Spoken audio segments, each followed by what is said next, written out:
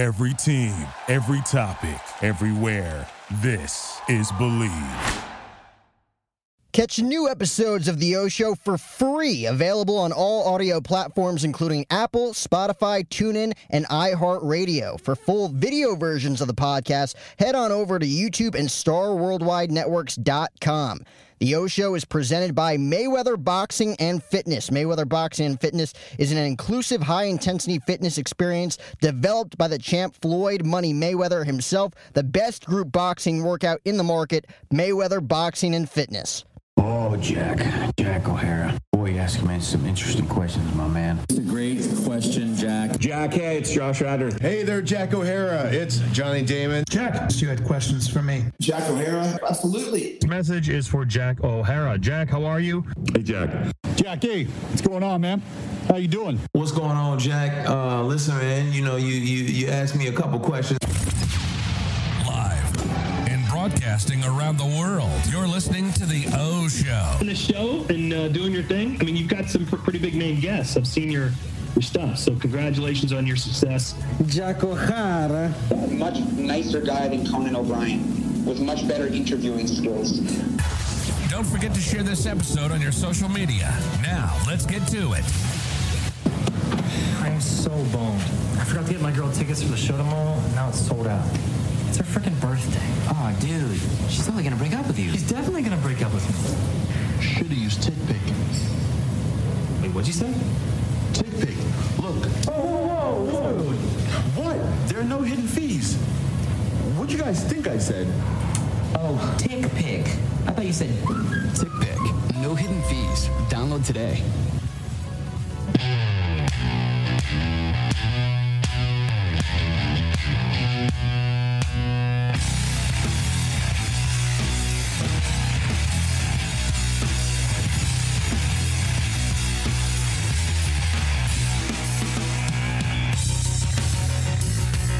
Doing this again. My pleasure.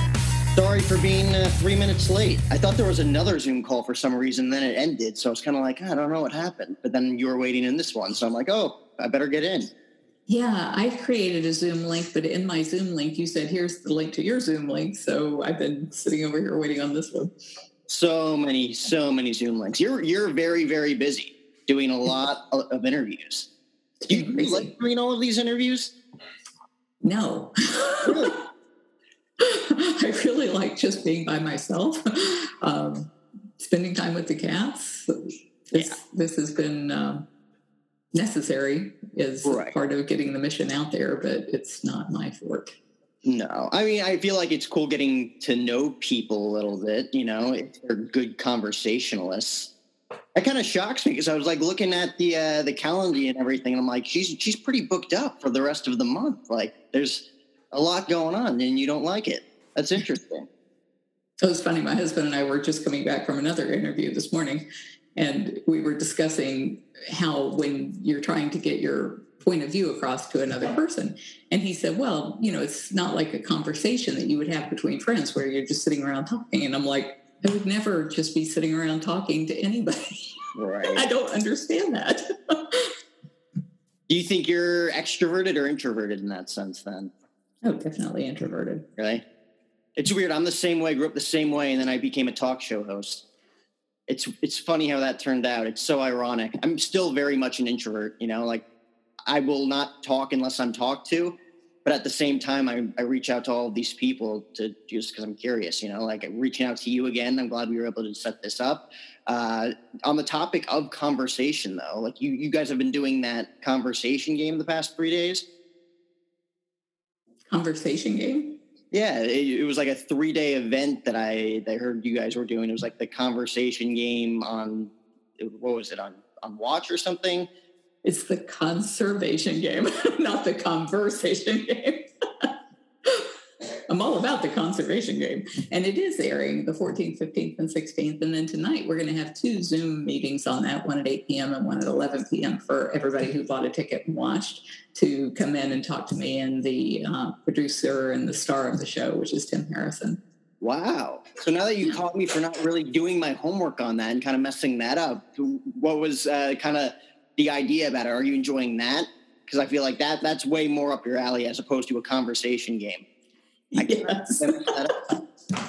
Although I do think that we come here to learn the lessons that we need to learn in each lifetime. And so for introverts, I think we're being forced into these situations where we have to talk to people and have to put ourselves out there. So I see that you are learning the same lessons I am. Oh, my goodness. So for the conservation game, that was actually a film we worked on for 5 years, same amount of time that we were working with the producers of Tiger King. And the conservation game was a film by Mike Webber, and the star of it is Tim Harrison. I only play a very small role. My husband and I are in there very briefly. But it's talking about how this whole problem in the United States started with big cats. You know, we all know that there's a big problem with there being so many lions and tigers and leopards in people's backyards and basements. But if you think about how did that ever get started? What caused that? And what caused that was people would see these faux conservationists like Jack Hanna or Dave Salmoni or the Irwins or Boone Smith going on to the talk shows and taking cute, cuddly baby tigers and lions and snow leopards. And the whole time that they're passing these cute babies around and the talk show hosts are laughing and having fun and everybody's just fawning all over the person who brought this cub, they're saying, oh, you know, don't do this at home. These animals belong in the wild and they came from this really famous zoo and they're going to go back to this really famous zoo. And turns out that was all a lie. They were dealing with these same backyard breeders that you see in Tiger King. And as soon as they were done dumping the cat onto the host's lap at the end of the thing, they go back to whatever hellhole they came from. And so that's what the conservation game is about. It was an undercover for 5 years investigating all of these horrific situations that caused people to see that and think, I want to have a tiger. I want to be that cool guy that has a cub on a leash. And that's, you know, it created this industry that will pander to the public's desire to have something that they should never be allowed to have. That's very interesting. I mean, that's kind of what the whole basis is about Cage Fight too, right? Like you guys are going undercover in a sense, under investigation, trying to figure out all of these different scams, right? Right. And, you know, we know that this stuff is happening. Like, you know, we can do the math. If you have 30 cubs born at your facility this summer for your pay-to-play trade, but your census only goes up by 2 cats, then we know there's a bunch of missing cats. And so this has been a matter of trying to figure out, and the conservation game did the same thing. It was looking for all of these missing cats. You know, where did those cats end up? And so both Cage Fight and the conservation game actually take the viewer along with them as we learn this is what really happened to these animals. Or in some cases, we can't find these animals anywhere and nobody cares. The people who were telling you they cared so much about conservation don't care what happened to those animals. I feel like it's very tough to tell who cares and who doesn't, especially now that you're involved in the media game. Because even with, you know, Cage Fight and then the conservation game, like, did they come to you with both of those? Because I feel like these were more things that you were passionate about as opposed to, you know, Tiger King kind of being manipulated into that game and that documentary coming out in the way that you didn't expect it to come out. But was this something more like they pitched it to you and it was more up your alley? Like, this is definitely something I would want to pursue? Yeah, I mean, all of them pitched us. We don't go out looking for film crews or production companies or any of that. It's always been people coming to us. And for years, people have come to us saying, we want to, you know, cover the work that you do at the sanctuary and the rescues and the rehab and release and all of that kind of stuff. And then when they would get to the networks would say, oh, she's such a controversial character. You know, she doesn't like zoos. She doesn't think these cats belong in cages. And now people finally are, you know, they've come along to that kind of thinking. And so now I'm not so controversial as I was 20, 30 years ago. It's interesting, too, because you're like very, very good at promoting and marketing what you've had obviously been doing your entire life, especially over the past 10 years when social media comes out and the internet and everything, building your website. But at the same time, when it comes to actual like camera footage and obviously now the media getting involved and everybody knowing who you are and, your story, whether, the tall lies, the truths to it as well. Like it's very interesting that like this concept of, doing interviews and everything that you're just not interested in, it's kind of like all intertwined in today's world. It's like something you have to do. It is. And, from as soon as video cameras were, something that we could use around the sanctuary, I thought this is the way we get our message out about why these cats don't belong in cages. We show these amazing animals who all have these wonderful personalities, and people get to know their personalities. And all of a sudden you're like, it's so wrong, but they're in jail. And my intent had always been to create these heroes out of the people who work with the cats. And so you'll notice in almost all of the footage, our decades of footage that we have of the sanctuary, there's hardly ever me in a film. I am the only time you ever see me in a film is when I'm doing the daily briefings, which are not even on our main channel, where I'm talking about all the work that our volunteers did that day. And so I wanted those people to be the ones that got the spotlight, got the attention, because I didn't want to be in that role. I just wanted to make sure that the cats got their voice out there by using all of the great things that go on at the sanctuary. And we even had one of our previous operations managers became the Animal Planet Hero of the Year. And I was like, yes, we finally managed to accomplish this. And, we had made him to look like such a huge hero. And then he decided he wanted to go off and do films on his own and not work at the sanctuary. And so I ended up hiring somebody else who did an amazing job. And yesterday she did heroes work on a bobcat rescue that we just did the day before. So it's been weird, and I don't like being the subject of the footage, and would much rather it be on the people who work here and do the amazing hands-on work with the cats. So how has business been since the last time we talked? Has it been overall a progressive year for you guys, or have you taken some steps back when it comes to big cat rescue and everything else going on? We had to close our gates on March the 15th of 2020 because of COVID. And then on March 20th was when Tiger King came out. And so we have not been able to reopen, and that's costing us over $1 million a year in the tour revenue. And so our donations have stayed pretty close to the same. 2019 and 2020 were pretty much even with each other. I think we're a little bit down right now from either of those years, but the year's not over yet. So it could come back. It takes one large donor to make that difference.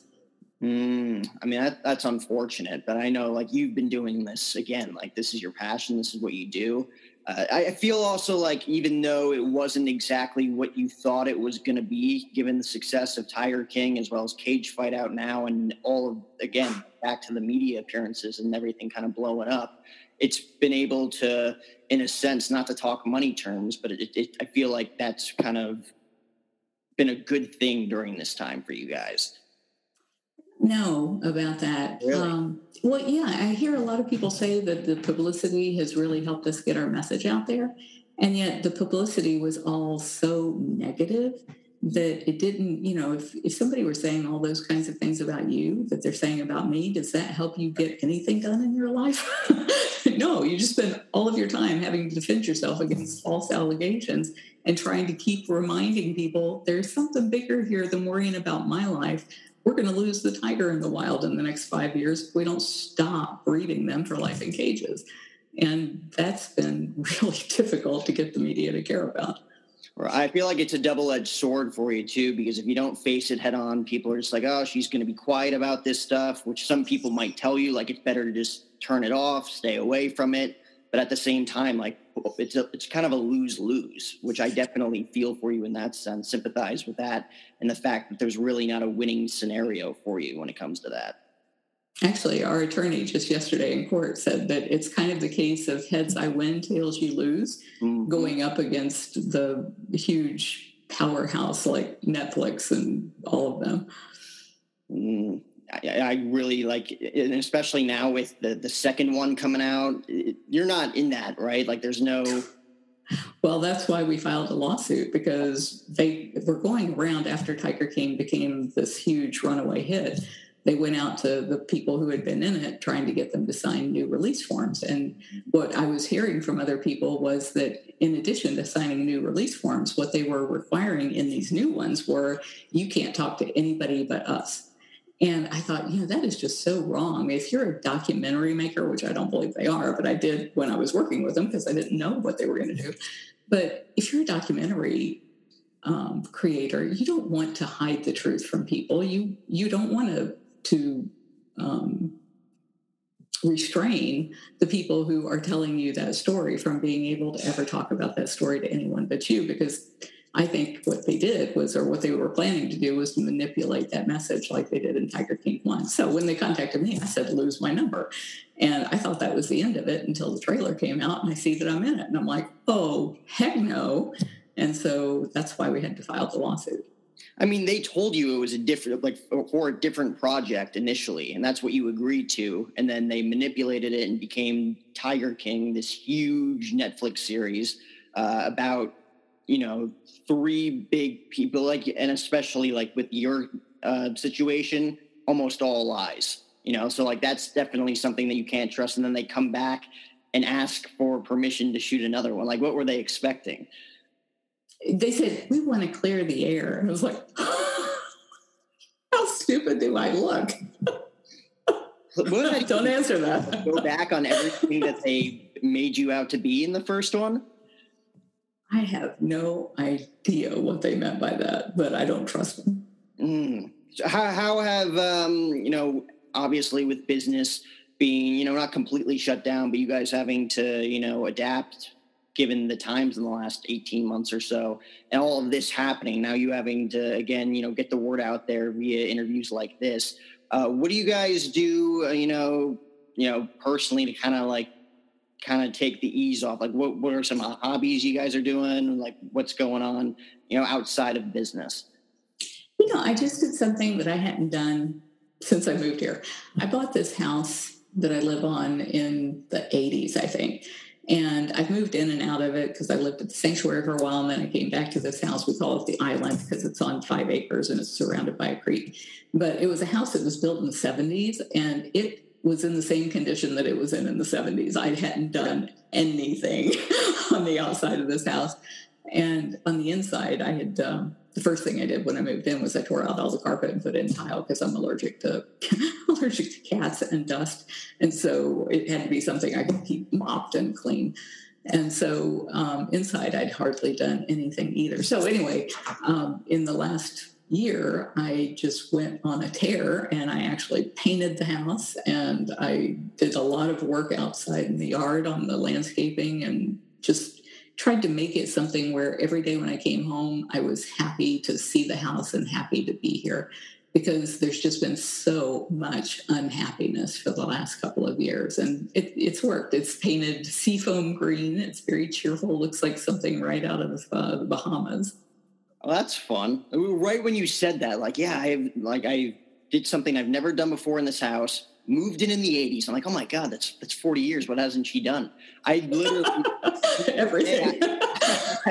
I cleaned my car for the first time in months the other day, and I'm like, oh my God, I feel like a completely new person. I don't know why I didn't do this months before. That's so funny.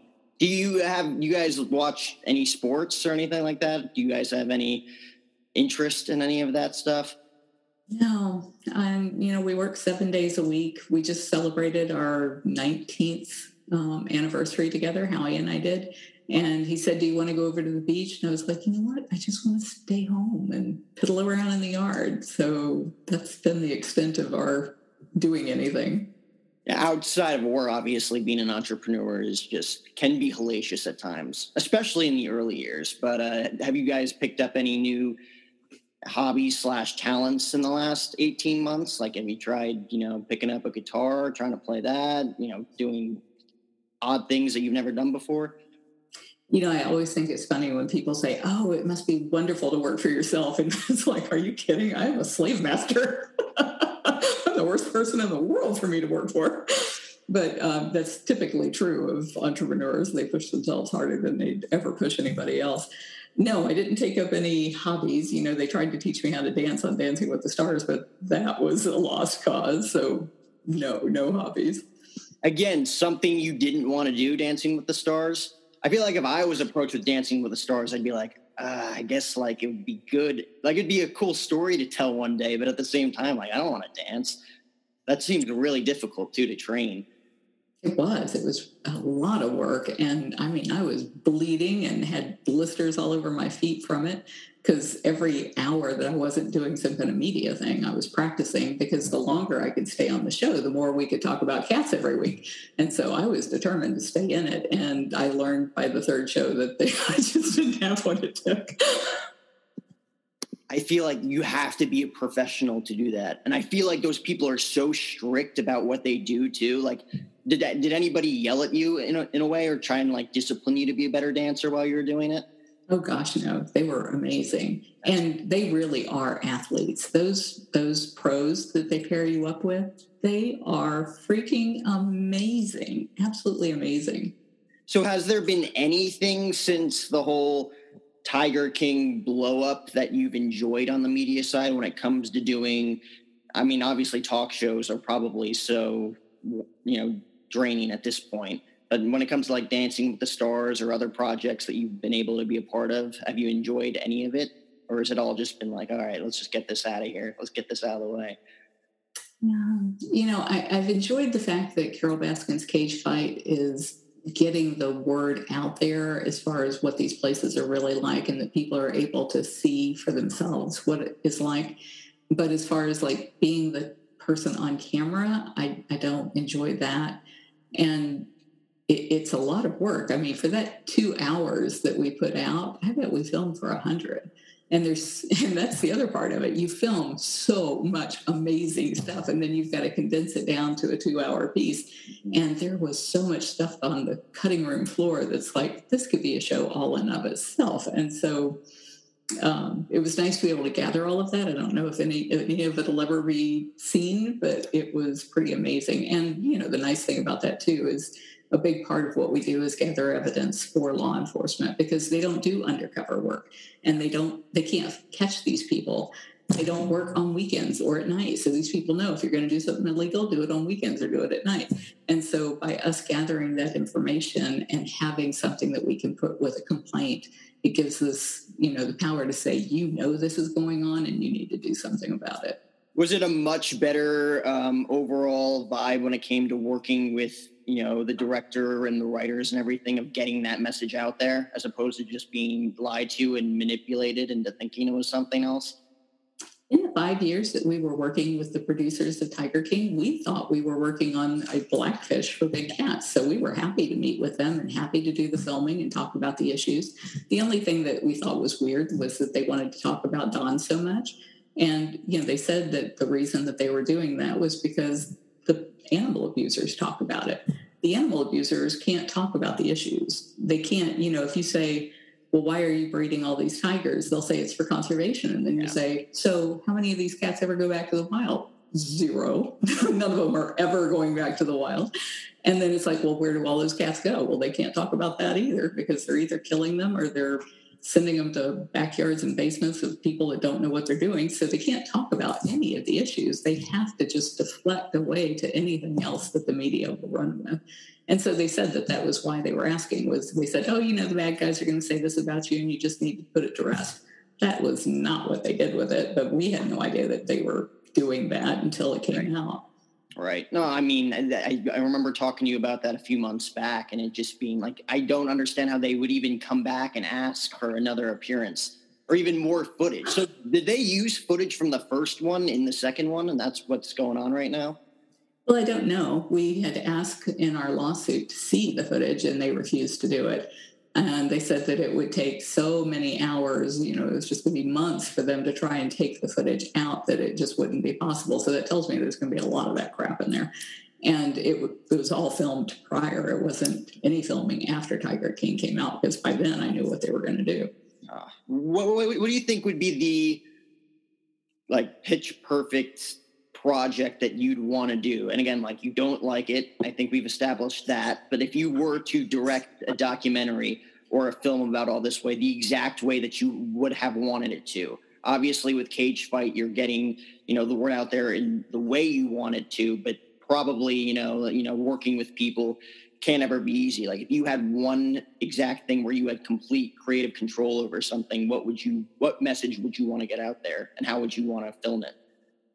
It would be Cage Fight. It would just have a different array of stars. I would be doing the kind of work that I typically do, which is at my computer. It's finding these people, it's taking the reports from the public, and then assigning those out to the people in the field who are gathering that information. So that would be my perfect version of what Cage Fight would be. I'd never be on camera. I'd just be the voice behind the curtain. Right. I mean, that's what everybody wants to be, I feel like.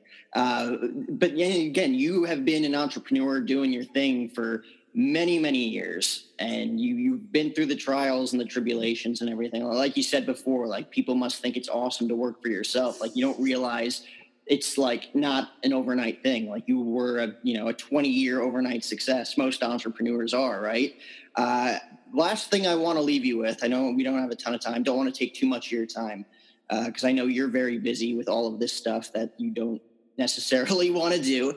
But do you remember those early years and like the early struggles? And do you remember, me as a young kid, as a young entrepreneur, going through the trials and the tribulations, trying to build this thing?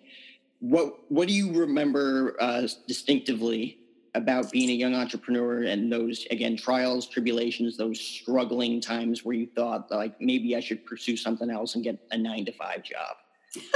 My mother always said I should work for the post office because I love to walk and I love to be outside. But what I remember from that time was I started with so little. We started our real estate business with $2,000 buying a property, actually buying a mortgage and foreclosing on the mortgage. And when we did that, we made so much money off of it. We were like, dang, we need to do this again. And so what I had done was bought a delinquent mortgage from a bank.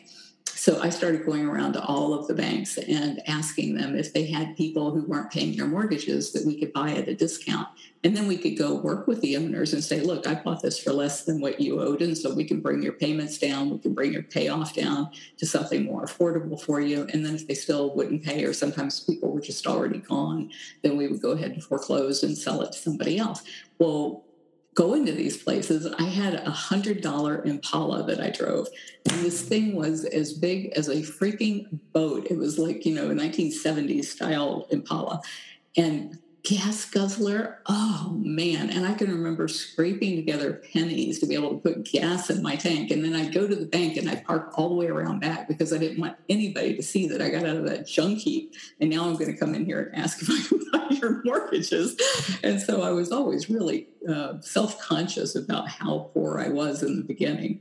And that has stuck with me to the point where, I recently went in and I was buying a piece of jewelry for my daughter's birthday. And I was really, struggling over the fact that it was $300 and, I just don't buy nice jewelry. And so $300 for me, and I got it for 60% off. So it was like, even at that, I was like, oh my gosh, this is so much to spend. And yet in the sanctuary, I have to raise between $3.5 and $4 million every year to keep that thing going.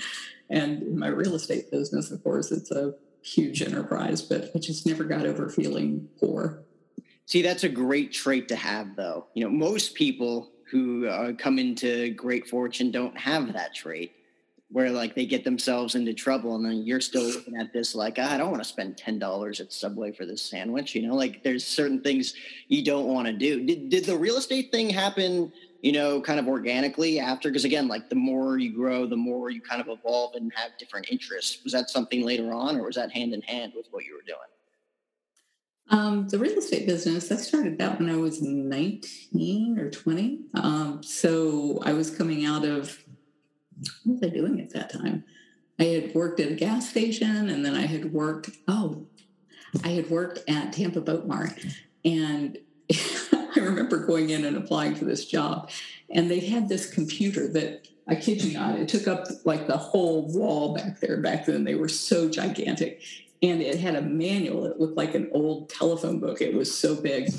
And they bought this thing for their payroll. That was the only thing it was going to do was payroll for this little boat mart that had maybe 6 employees. And nobody could operate the thing. And so they ran an ad in the paper and they asked, anybody could come in and run this thing for them. And I didn't even have a high school education. I left high school in the 10th grade. But I went in and I was like, absolutely, I can run that computer. And I said, and in addition to that, even though you're offering this amount of pay, what I want is this amount of pay. And I forget what it was, but it was like double what they were offering.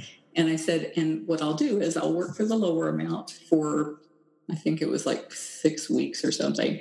And if at the end of 6 weeks, I haven't proven to you that I am worth the extra money, you can just let me go and hire somebody else. But if I have proven that I'm worth it, you have to pay me the double amount. And so she was like, whatever. And I don't think she ever thought I was going to figure out that computer or make it through the 6 weeks, but I did. And I was so proud of myself for getting that thing up and running and doing their payroll for them. But in the negotiation for that, what I said is, if this is a 9-to-5 job and these are the tasks that you want me to get done during that period of time, then what I want is the freedom to be able to do something else during this period of time. I just want to get the work done and not be held to a schedule. And so that gave me the freedom to then go and start investing in real estate. And I would look at 100 properties before I would even make a bid on 3 of them, because there's just not that many good deals. You got to look at a lot of junk to find something really worth doing and that I could afford. And so that gave me the freedom of having a job that was paying me a regular wage while I was able to build a real estate business.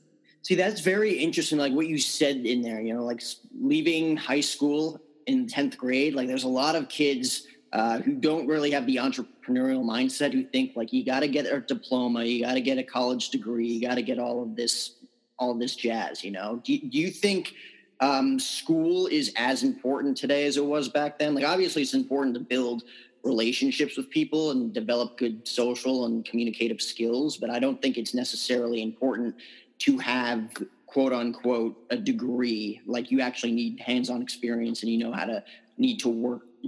to know how to work with people in business. Yeah, I think the school system is definitely broken and probably everybody would agree with that. Yeah. But I do think you're right. There are social skills and team building skills and things like that you can't learn at home. You've got to be able to interact with other people, which was hard for me because I would much rather learn at home. But those are really key skills to learn. And then what I think is wrong with the